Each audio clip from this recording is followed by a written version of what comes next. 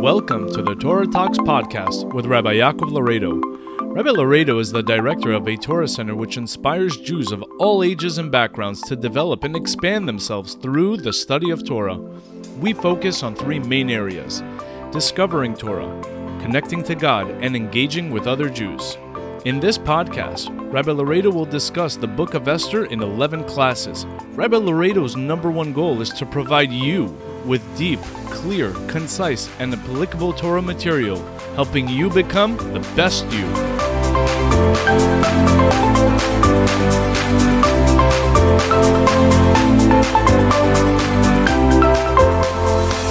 We are starting the second chapter in Megillat Esther, the Book of Esther. Last week we learned the first chapter, and we ended off with, first introducing who Achashverosh was, how great and mighty he was, and how a big show-off he was. Yeah. And then his drunken habits, which led to the death of his wife, Vashti. That's where we left off last week. This week, we're starting chapter 2. Chapter 2 starts with Achashverosh waking up out of his daze. So, let's read. We're in the first verse. Achara devarim ha'ele, after everything that just happened. So, Onkelos translates it as after Achashverosh sobers up a little bit. Okay? Keshoch chamat hamelech Achashverosh, when the anger and the wrath of the king subsides and calms down a little bit. Zachart Vashti vet asher asata vet asher nigzar alea. So he remembers, as the Malbim puts it, three different aspects of Vashti. Number one, et Vashti, her, and we'll explain why it's alluded to in three different ways. So Vashti, what he did, vet asher asata, what she did, and number three, his decree upon her. So her, what she did, and number three, what he did to her, his decree to kill her. The Malbim says that it is split up, the verse is split up with those three things that Achashverosh remembers to tell us that Achashverosh was scared about three different aspects about the fact that he lost Vashti. Number one is he's scared. Am I sure that I'm going to find such a beautiful girl with such a great heritage? Because again, she was the daughter of a king. That's number one. Number two, maybe he's going to have to kill the next wife he marries, and then he's going to be known as the king who kills his wives, which is not a good thing. And maybe he's going to, number three is maybe he's actually going to find the right woman, but that woman's not going to want to marry him because she's going to be scared of being killed. So those were the three aspects Achashverosh was scared of, according to the Malbim. Second verse. V'amru na'arei hamelech misharetav yivakshu lamelech na'arot betulot tovot mar'eh. So some of the king's attendants came up with a great idea. All right, let's bring in many girls, specifically na'arot betulot. They gave the idea of let's bring virgin girls to the king, and maybe the king will find someone that he will be suit and fit his eyes, the way he likes it. However, we're soon going to see that not only were the virgins brought, but even women who are not virgins were brought as well to the king. So married women also? The different opinions. We're soon going to see that even part of this contest, this is what this week we're going to speak about, this chapter, part of this beauty pageant and this contest was even amongst his other wives. It seems like most kings, Achashverosh didn't only have one wife. I guess this was the contest for who's going to replace the head wife, the most beloved and the most important wife, Vashti's position. Okay, so we're going to see that in a moment. Pasuk Gimel, the third verse. Vayafked hamelech pekidim bechol medinot malchuto v'ikbetzu et kol na'ara betulat tovat mar'eh el Shushan habira el bet hanashim el yad hegei seris hamelech shomer hanashim v'naton tamrukehem. So it's a long verse. The verse is as follows. So the king sends out messengers, dispatches, to bring all the women in. Now specifically Pekidim, Rashi comments, and he says that each and every head of the city, there was a certain person in every city who knew who all the good-looking girls were. So that's who was contacted. The scoutsman, I don't want to use any foul language, but the scoutsman, the player, whatever, he was the one who was sent out to gather up all of the girls from each and every city, bechol medinot, in every city. Vikbitzu, so the Mamloes translates vikbitzu as against their will, meaning if women did not want to come, they did not have a choice. They either came nicely or they were brought by force. The Midrash says that all of this was done, that because Hashem could have just brought Esther right to Achashverosh. The Midrash says that the women, the Goyish women, they used to always make fun of the Jewish women. We're more beautiful than you. We can dress nicer than you. We can do all these things in a greater way. So specifically, every single Goyish woman was brought in front of Achashverosh, and the beauty pageant was won by the Jewess. As an embarrassment back, paying them back for, you thought that you were the most beautiful? No, there's a Jewess which is more beautiful. That's the way the Midrash explains it. So every single woman that was good looking was brought to the capital city. And there was a new wing as part of the major palace of Achashverosh, which was called Bet HaNashim, which was the house of women. And there were different guards and ministers who were in charge of making sure that they were vinaton b'tamru kehen. They were now treated, their bodies were treated, as we're going to see the verses continue. Fourth verse says, V'anara asher titav be'enei hamelech. And then the maiden who is going to find favor in the king's eyes, timloch tachat Vashti. Then she's going to now take Vashti's place. So this was the idea that was given to him, and Achashverosh loves the idea. Let's gather all the women in. Let's do a great big beauty pageant, and let me be the judge to see who's going to be the new head queen. Verse 5. Ish Yehudi. Now the Megillah is introducing to us Mordechai and reintroducing to us Esther. So listen to the following. Ish Yehudi, there was a Jewish man, Haya b'Shushan Abirah, which lived in the capital city of Shushan, Ushmo Mordechai. His name was Mordechai, the son of Yair, the son of Shimi, the son of Kish, Ish Yemini. So there's a lot to talk about. This is a packed verse. We're going to try to make it as brief and clear as possible. Ish Yehudi, meaning he was obviously not the only Jew that was in Shushan. We know that because there were many other Jews that attended all of the different festive meals and anything of that sort. And actually, he was not part of the tribe of Judah. He was actually part of the tribe of Binyamin, as the last words of this verse say, Ish Yemini. So he is called Ish Yehudi according to Rashi because he was exiled out of Israel by the first wave of exile with the tribe of Judah. Okay, even though he's not part of the tribe of Judah. That's why he's referred to as Ish Yehudi.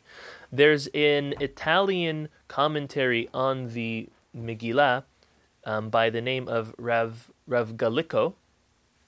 So very interesting. It's a new commentary. The Art Scroll quotes him, and he says that this was actually a praise to Mordechai, that Mordechai not only acted as a Jew by not attending the Mishteh, he also acted as a Jew in private, at home, in the Bet Midrash, and also in public. Okay, we'll see that again later. He was also the only Jew who did not eat as part of that Mishteh, the festive meal Achashverosh set out. The Midrash says Ish is actually a beautiful way to relate to someone special, as Moshe Rabbeinu was referred to as V'ha'ish Moshe, that the man Moshe Rabbeinu. So showing us how great Mordechai was. Now, getting to his names. When the verses tell us, there's two ways to tell someone's name, as we see in Tanakh. There's either Ushmo Mordechai, as we see over here, his name was Mordechai, or we can say we're going to give an example that Naval Shemo, Naval is his name, is the word Shem before the name or after the name? So the Midrash tells us that whenever the word Shem or Shemo is before the name, it's referred to for tzaddikim, as Mordechai, and when Shem is after the name, it's referred to as Rishaim. Examples would be Naval, who was not a righteous person, Naval Shemo, Goliath Shemo, Goliath, Sheva ben Bichri Shemo, those are all Rishaim. And then by tzaddikim we have Ushmo Manoach, Ushmo Kish, Ushmo Elkanah, Ushmo Shaul, Ushmo Boaz, Ushmo Ishai, Ushmo Mordechai. So this is the difference of whether when the verses is trying to tell us it's a righteous person or not, where's the word Shem placed? Before for tzaddikim or after for Rishaim? Ben Yair ben Shimi ben Kish, there's a very nice allusion to how long Mordechai actually lived, and that was, if you take the numerical value of Ben Kish, you get 410, which was the amount of years the first temple stood, and Ben Shim'i is 420, which is the amount of years the second temple stood, alluding to that Mordechai lived a long life, and he lived to see the first and the second temple both in action. If we think about it, doesn't need to be too long because there's only a 70-year gap between the two. But he alluded in his name is the fact that he actually saw both of those magnificent buildings in operation. The Gemara talks about people at the second base of Hamikdash who were crying because it was nothing compared to the first one. So it must have been a Yes. crowd. Yes. Ishimini the Me'am Loez says that Mordechai was a descendant of Binyamin, who was the only brother who was not involved in any way with the sale of Joseph, and that was his merit to be the savior of the Jewish people at this time. Mordechai was also a descendant of Shaul HaMelech, and he came to be mitakin, to fix up and atone for the fact that Shaul did not completely destroy Amalek along with its king Agag. Right? Remember, he left Agag, he cut off his hands and feet, and then he still procreated, and that's how there's still Amalek. Haman comes from Amalek, so that comes from there. The Tiferet Shlomo says that Yemini stands for Ish Yemini, meaning he always veered right, and he did the right thing, and he never veered off small to the left. Okay. Pasuk Vav, the 6th verse. Asher hogla Yerushalayim im hagola, asher hoglata im Yechonia melech Yehuda, asher hegla Nebuchadnezzar melech Bavel. So we are still explaining and introducing to us who Mordechai is, and Mordechai was exiled, asher hogla, right? He was exiled with the tribe of Judah, as we said. That's why he was called Ish Yehudi.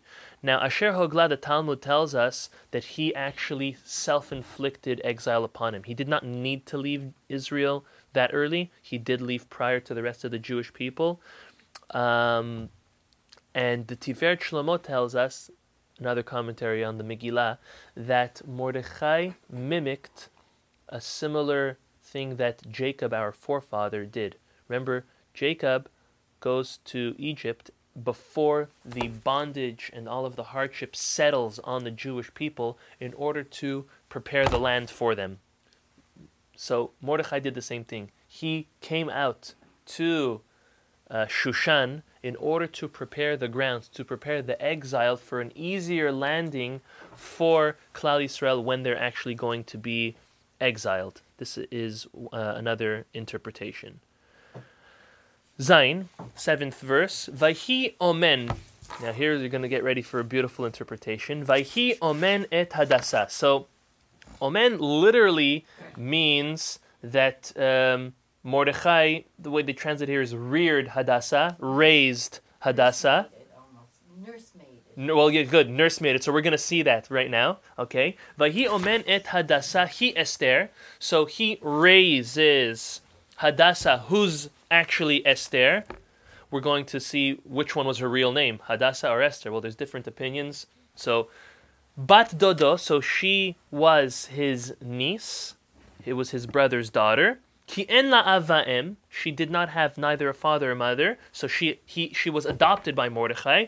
Ve'anara yefat toar ve'yefat mar'eh, and the girl is beautiful. Uvmot avia ve'ima lekacha Mordechai lo lebat, and then Mordechai adopts her as his own daughter. So this word of omen is not a regular word.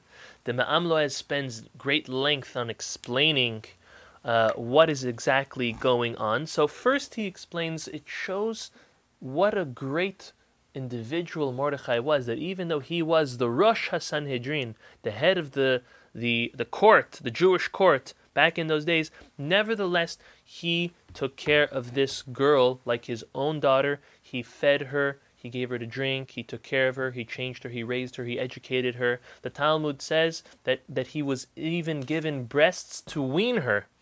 Literally, to give her milk. Now, take that for at face value or not. Did he have a bottle? That's not the point. The point is, it shows his tzidkut, his righteousness of taking care of this yitoma, of this unfortunate orphan. Now, there's something that the Mamlos tells us here. He says it elsewhere as well on his commentary on the Chumash, that there are levels and steps on how you teach and what you teach your children when they're able to start speaking. The first thing, as we know, is we're supposed to teach them Torah Tzivalanu Moshe Morashat Yaakov. This is one of the Morashat Kilat Yaakov. This is one of the first verses that we have them and we sing to them. And then top at the line, right up there, is also teaching our children to say Amen.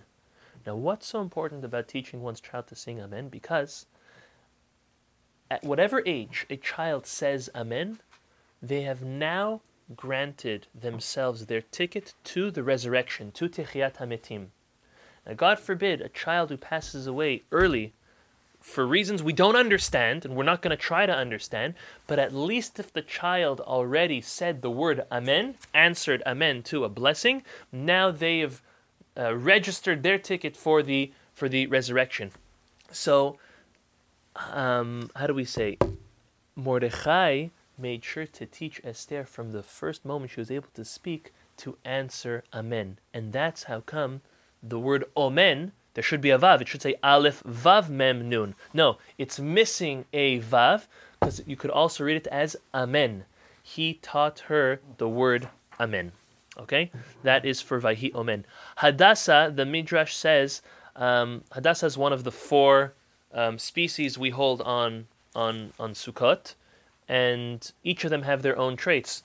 One of them smells good and tastes good. Another one smells good and tastes bad. Another one tastes good and smells bad. And then we know that the Aravot don't have any good taste or any good smell. The Hadassah actually has good smell, but no taste.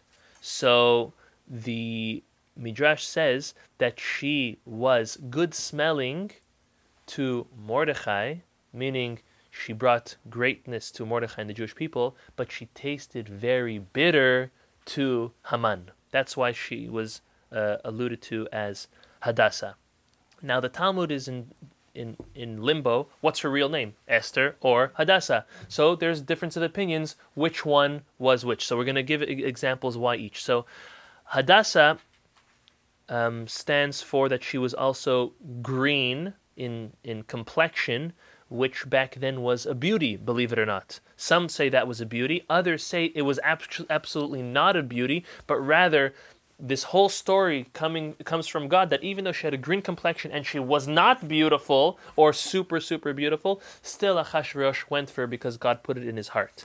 So there's that different opinion. She was green complexion. Was that in her favor or not in her favor? Either way, Achashverosh went for it. That was Hadassah, or also the Hadassah compared to the species is not the tallest nor the shortest. So she was not abnormally tall, which is not nice for a woman, and she wasn't very, very small, which also is nice. She was Benonit, the perfect size. Esther comes from the word astar. Okay? It's an Arabic word, which some say alludes to a beautiful moon. Others say it alludes to a beautiful star. So every... What? What about Ishtar? which means? That's not what it means. Ishtar was a chief goddess. Exactly. So some were, so a star, you could say, Astahar is another way to say it. Everyone was claiming, oh, this is our savior, this is our queen, and everyone was so proud of Esther. They were all, I guess, under spell, if you want to say it that way. Another terminology for Esther is because Mordechai was hiding the fact that he was the one who raised her. So from the word lehastir, to hide, as well as that the whole nest, the whole miracle was hidden. So Esther obviously alludes to that as well. Moving on. Unfortunately, the Talmud says that her father, Esther's father, passed away when her mother was pregnant, and her mother passed during childbirth. And that's how Mordechai ended up with his niece to raise her. Again, the Talmud and Rashi both read at the end of the verse, Lakha Mordechai lo lebat. Don't read it lebat as a daughter, ela lebayit as a house, which refers to a wife. So, and again, legally, halachically, it's perfectly permissible for an uncle to marry a niece, whether close age proximity or not, that's regardless.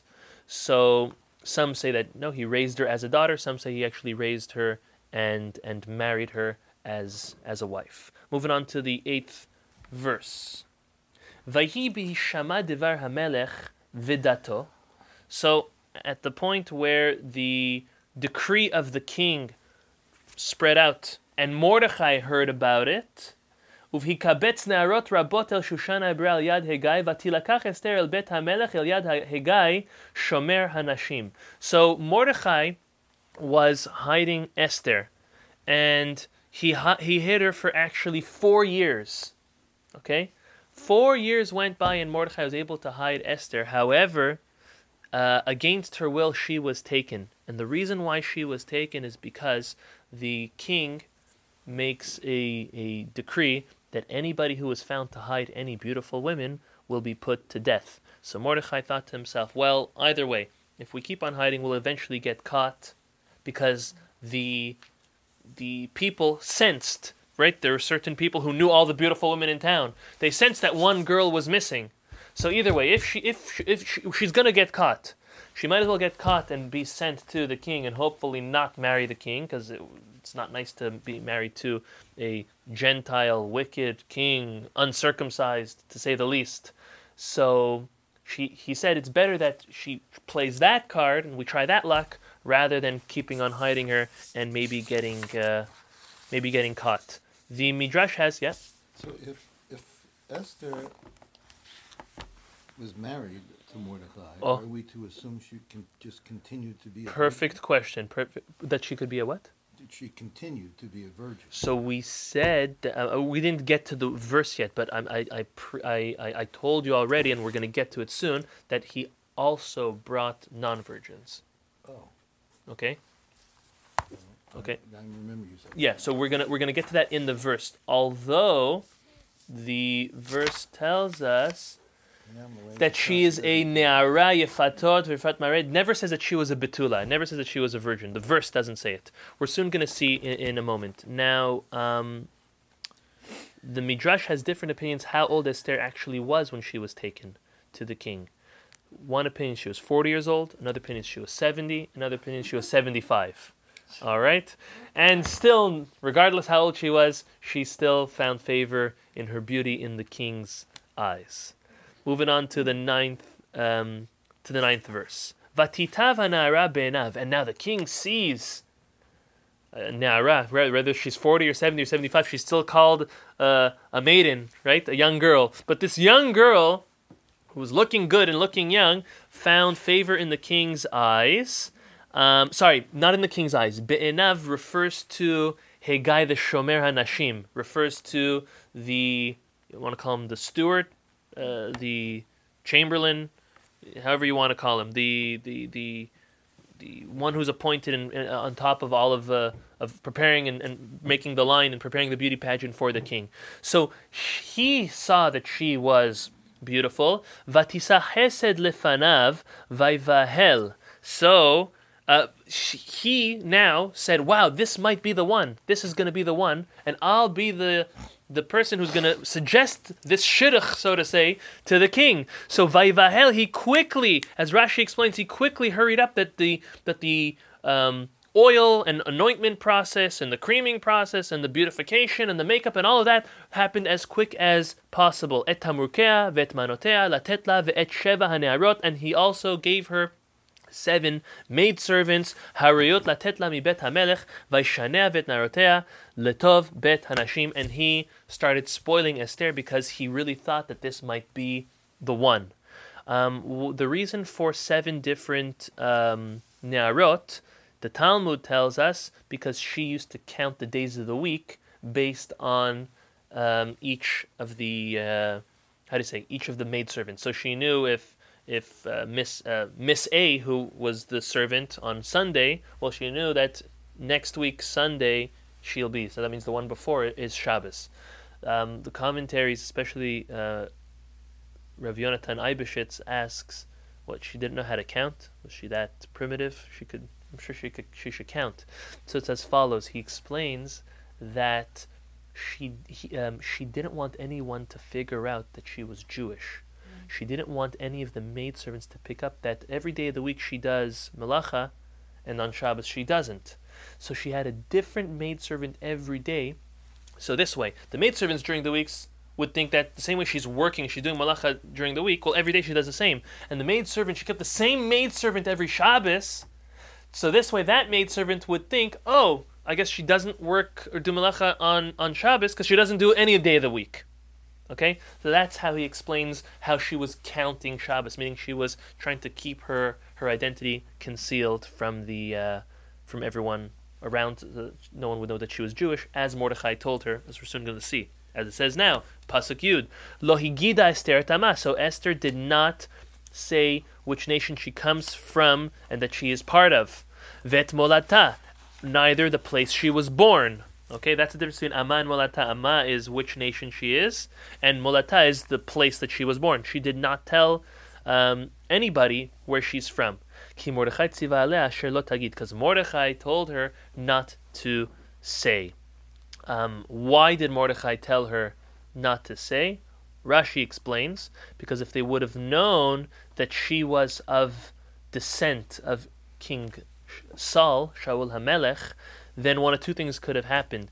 Either they would have taken her right away as queen, and again, Mordechai's intention was not that she would be taken as queen. He wanted her back either as his wife or as his niece, not married to this Gentile wicked individual. So he told her, conceal it, so this way they do not know that you are a bat melech, that you're not the king, the daughter of a king, so they don't take you. Yalkut Shimoni says that Mordechai wanted to escape any greatness, so he didn't want anyone to know that he was related to her, because he wanted to be humble and low-key. And on the opposite, if she would anger the king, well, then he didn't want to be killed on account for being related to her. The Sefer Rokeach explains that if she would have said that she is a Jew, listen to how fascinating this is. If she would have told Achashverosh that she was a Jew, Achashverosh would have loved her and been infatuated with her so much that he would have made all of his other ministers marry Jewish women as well.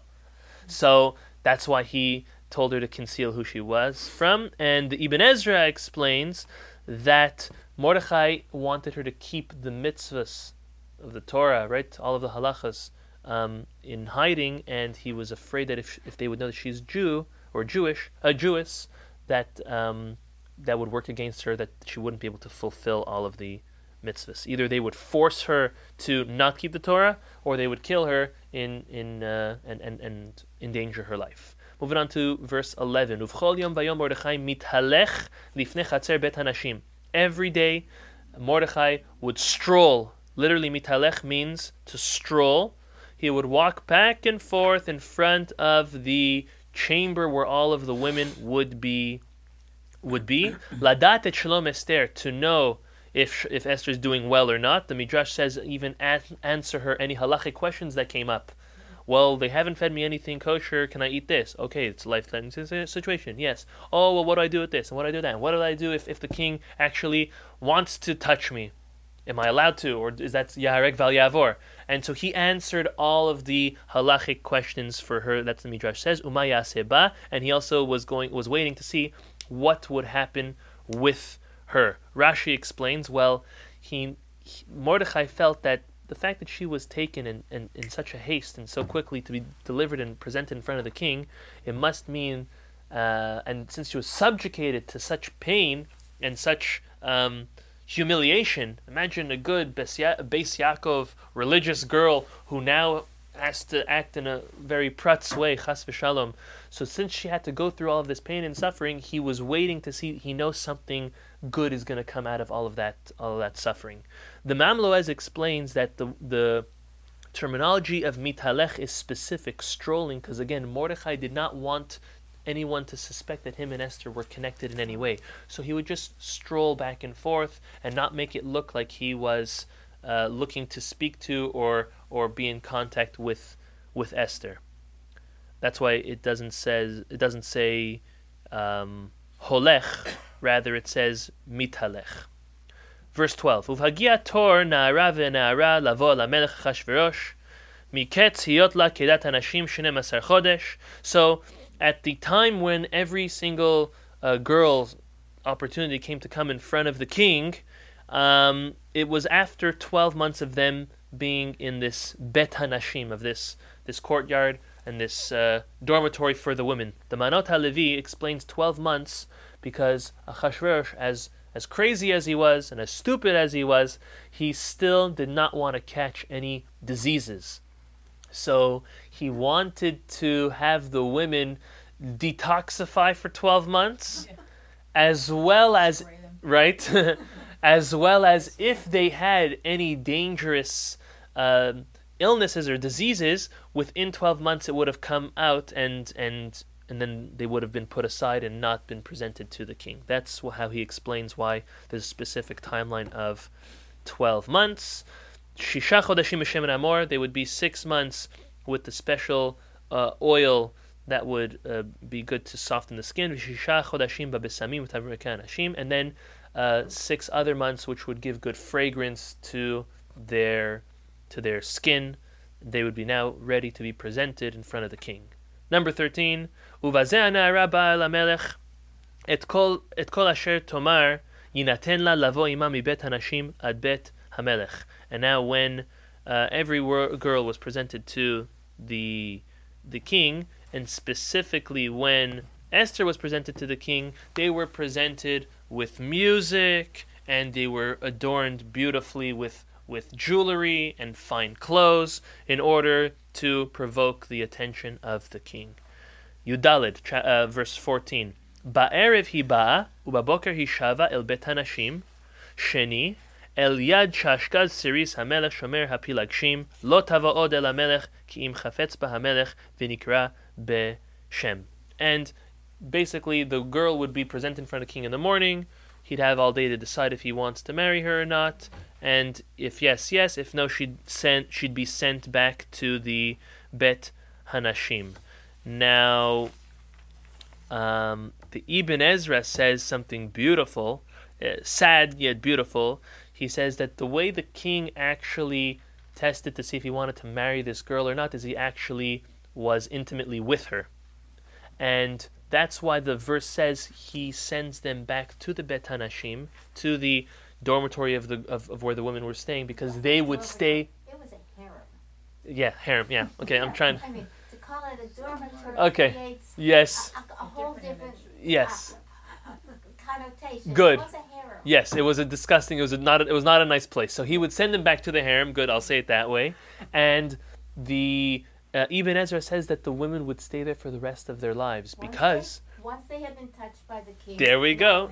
That's what happen. Ibn Ezra says. Since they were with the king, it would be a disgrace to the king that the same woman would now go anywhere else. So what she would stay as a pilegesh, as a concubine. She would remain a concubine for the rest of her life. So it wasn't a pretty scene. It wasn't something enjoyable. Definitely.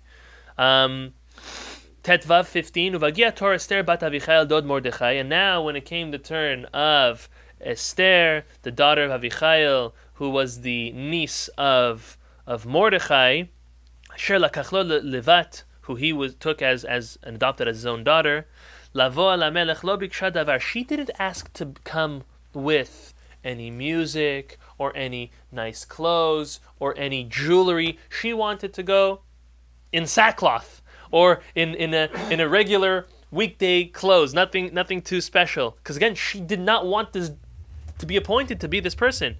She went in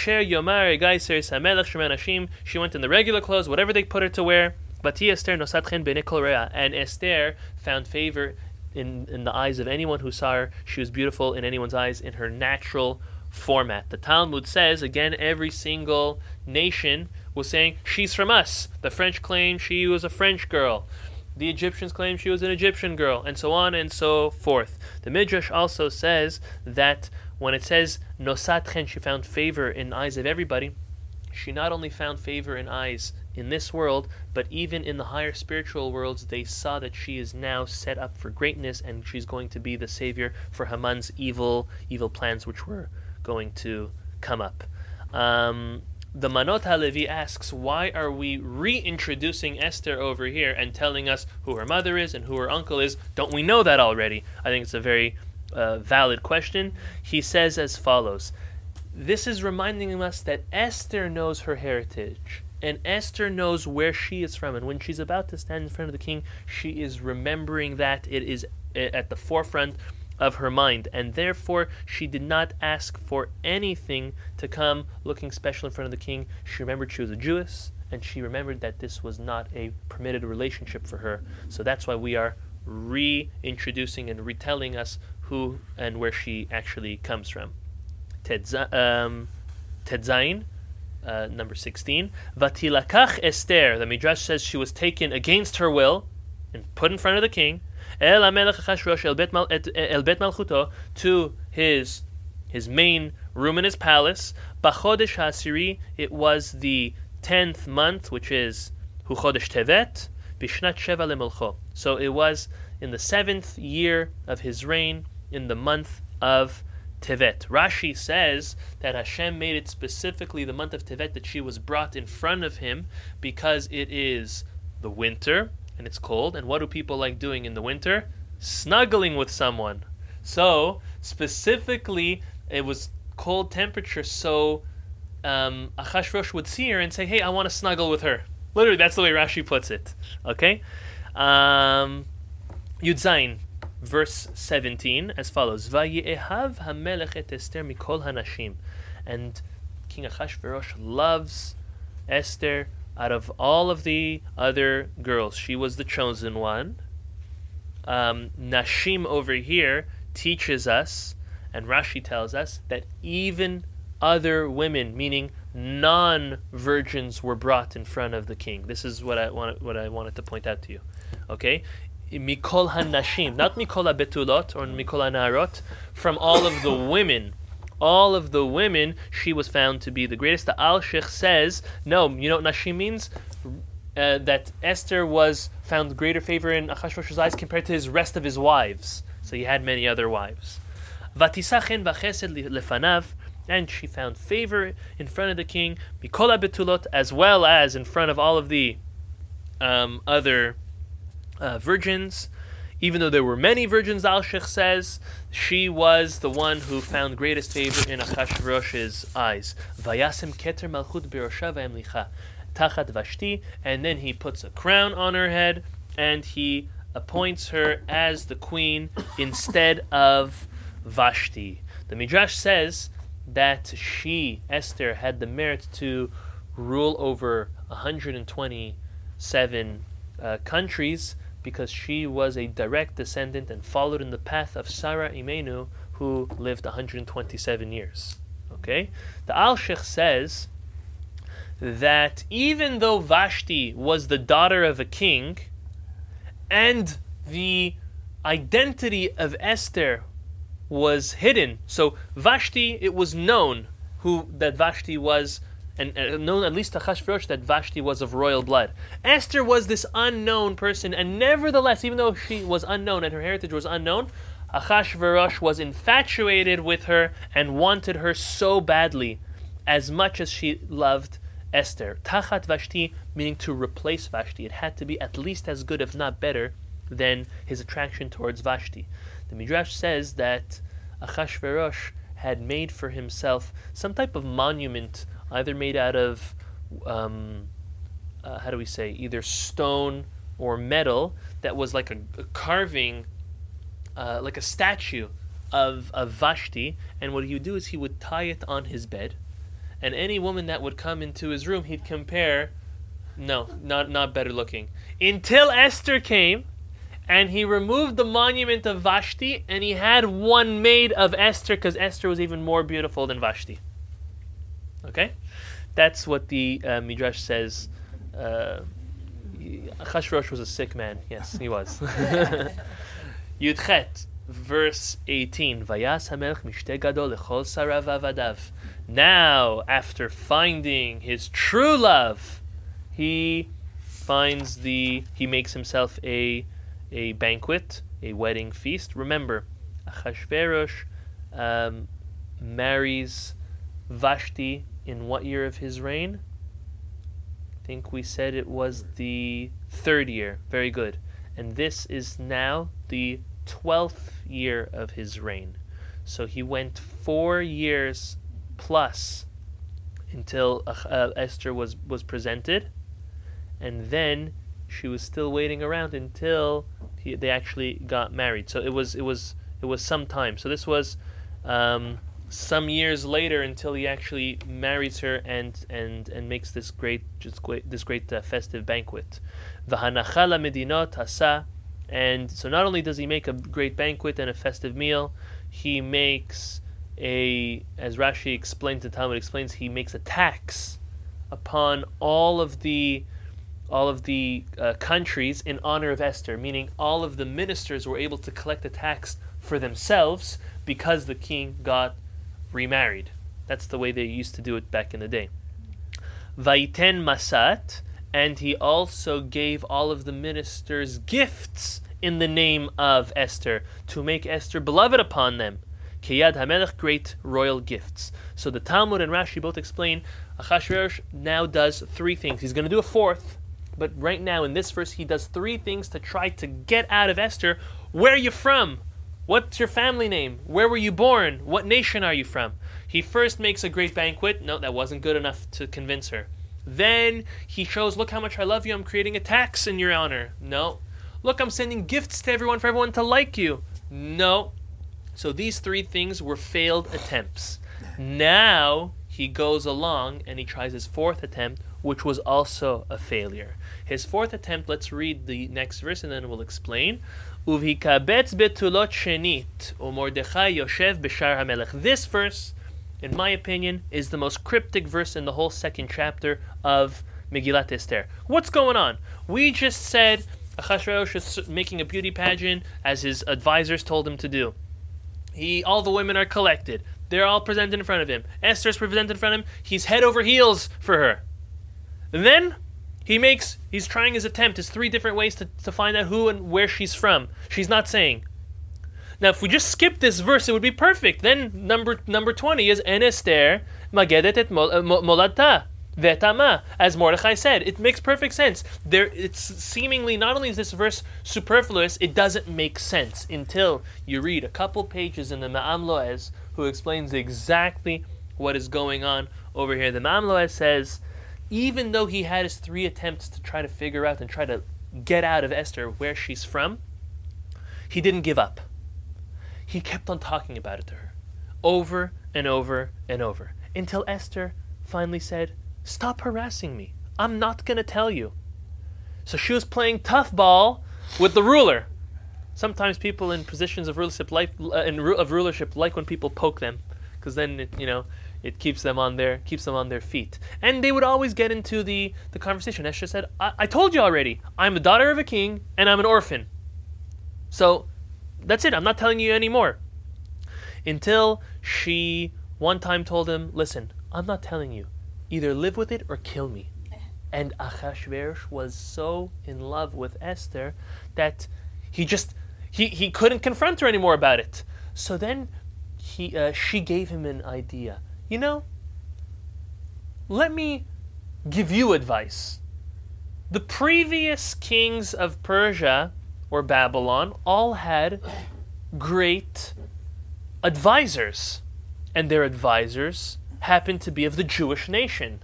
And she obviously didn't say it in a way insinuating that she was Jewish, right? Because she was hiding that identity. But she said, look at Nebuchadnezzar, Belshazzar, Koresh, Cyrus, right? They either used Daniel or they had Zerubbabel. They had Jewish advisors. Well, you don't have any Jewish advisors. Why not? And then Achashverosh was like, oh, great idea, my wife. Amazing. She said, I have someone in mind. I know of a certain individual. His name is Mordechai. Mordechai is a very smart man, and he'd be a great advisor. He's actually the head of their Sanhedrin, of their legal court system. Perfect. That's where, look in verse 19. Mordechai Yoshev B'Shar HaMelech. What's Mordechai doing there? We said a couple of verses ago that Mordechai would meet Halech, he'd stroll back and forth. But now he's Yoshev, he has his own desk, he's instituted over there. How did that happen? Did he just bring a folding table? No. The Mamloaz tells us that Mordechai was appointed and hired by Achashverosh as an advisor. So now he's no longer mitalech, strolling. He's Yoshev B'Shar HaMelech. He's sitting right there all the time.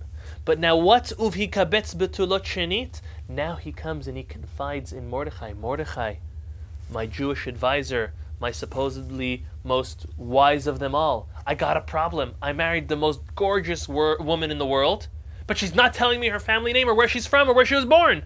I don't know anything. Give me an idea. So Mordechai comes up with another plan. Right, the first three of Achashverosh didn't work. Not the mishteh, and not the tax, and not the gifts. Now Mordechai says, okay, try a fourth plan. Regather all the women again and hold another beauty pageant. Maybe Esther's going to feel jealous that her husband is now flirting and talking to other women, as is the nature, the Mamloaz says, the nature of women to feel a sense of jealousy when their husband is talking or flirting to other women, or it's vice versa as well. Husbands also feel, jealous when their wife is also flirting and talking around with others. But now Mordechai comes and says, use this tactic. And maybe since now she's going to feel like, maybe another queen is going to be appointed instead of her, then she's going to divulge that private information.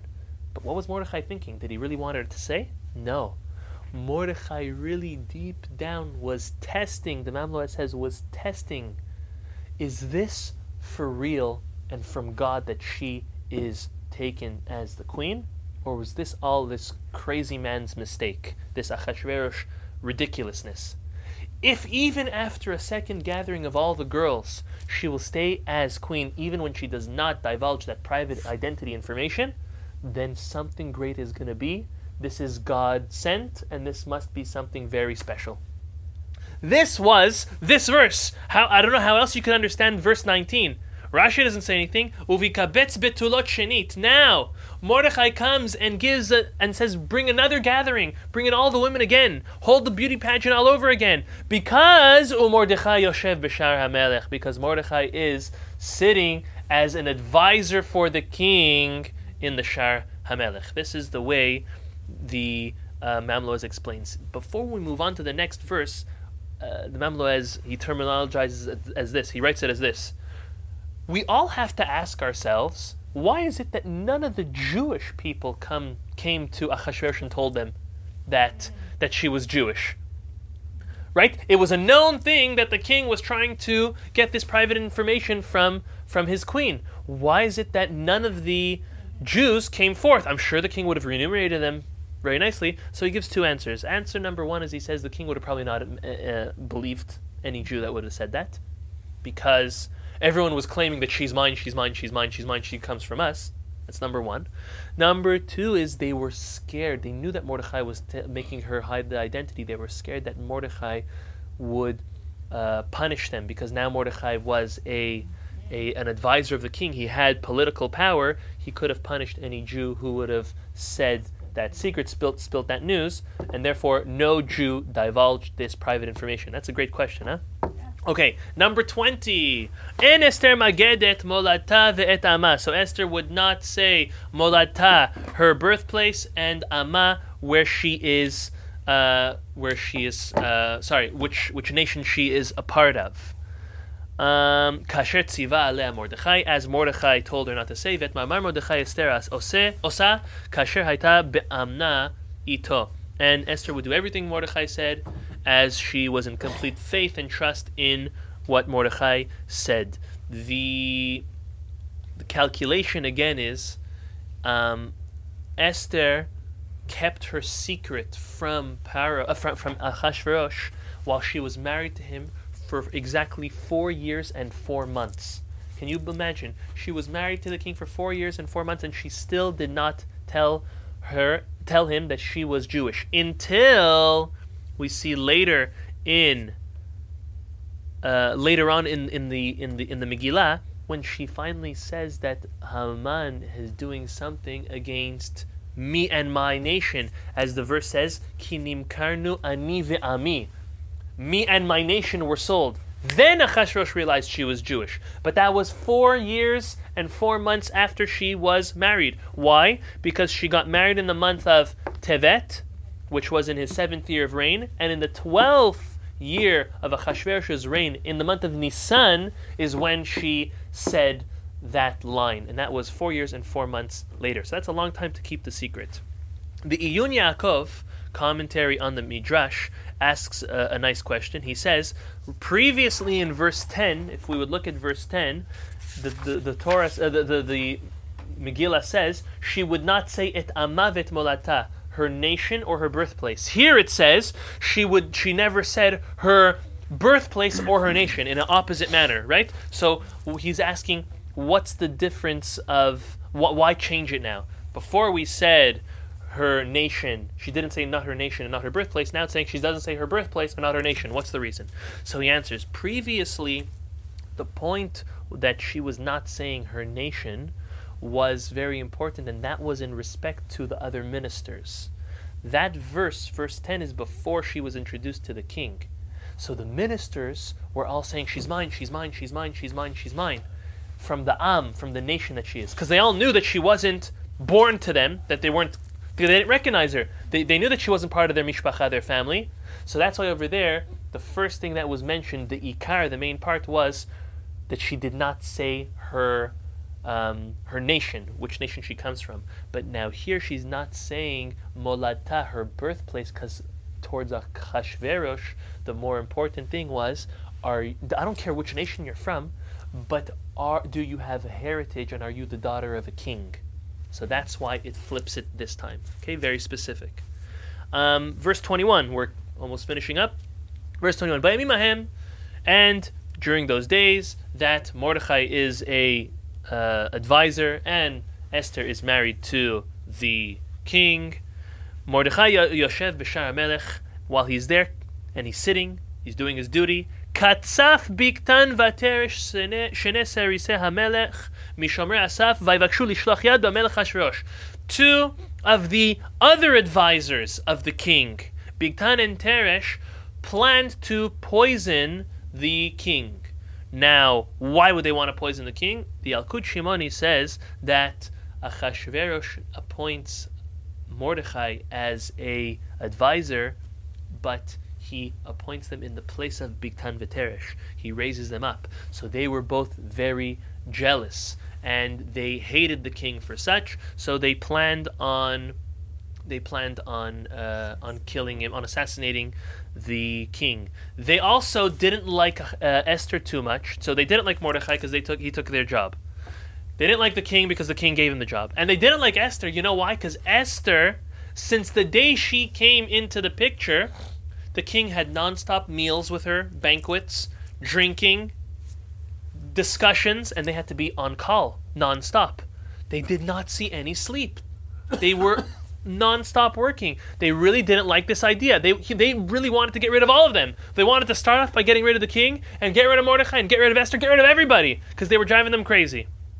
So that is why they got angry. Katzaf, why did they get angry? Well, they got angry because they didn't like this new schedule the king has with his new wife and this concept of a new advisor taking their place. They made a deal between the two of them because they switched off shifts. They said, okay, one of us will be on shift the whole time while the other goes and prepares a special venom from a snake and goes and gives it to the king.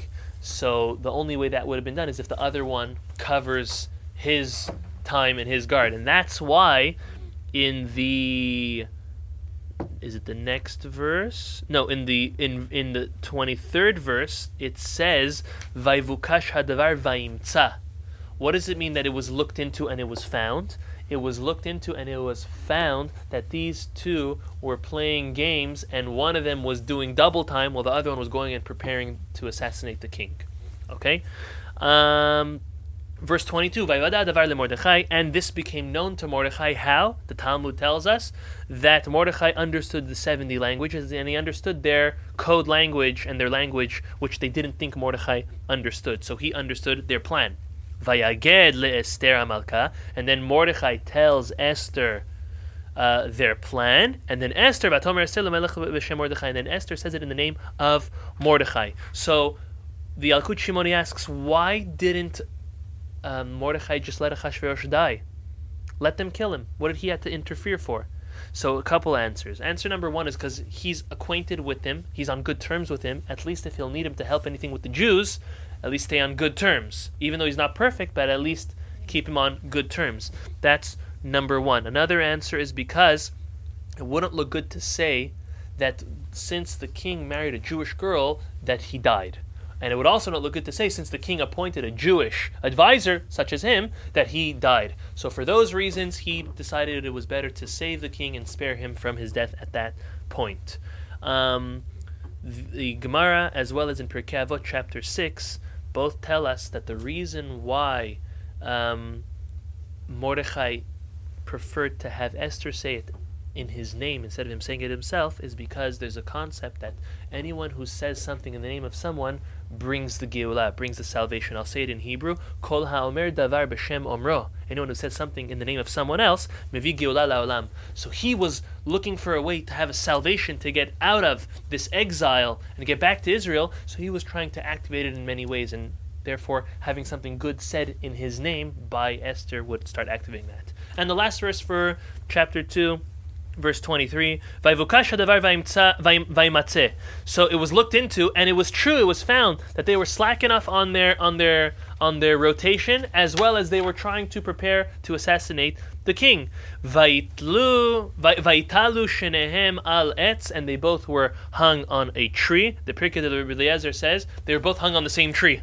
It doesn't say al etzim, it says on the same tree. They hung one, they took him down, and they hung the other. Vayikatev b'sefer divrei hayamim lifnei hamelech. And all of this was written, this favor that Mordechai did and saved the king was written in his royal book of scripture, as Rashi explains. The Me'am Loez says that it doesn't say katvu or vikatvu, it says vaikatev. Vaikatev sounds like it happened on its own. The Me'am Loez writes that miraculously, Achashverosh didn't administer someone to write it in there. It was written in there by itself, and therefore later on in chapter 6, the verse says, Vayimtza katuv. It's found that it was written, meaning Achashverosh was like, I don't recall writing this. Well, again, he was a drunkard, so he doesn't remember too many things. But he doesn't remember. And the Me'am Loez says yes, because it was written, God inscribed it in his book to remember that. Now remember, Achashverosh was smart. We said last week, one of the smart things he did is he never acted right away. He rather lived through experiences, wrote them down, and then decided to either punish or remunerate at a later date. This is something he normally did. And this is why it says, Vayikatev b'sefer divrei hayamim lifnei hamelech. Thank you for listening, and be sure to listen to more Torah Talks. Rabbi Laredo also has hundreds of Torah classes on YouTube and more coming out daily. Go to youtube.com/Rabbi Laredo.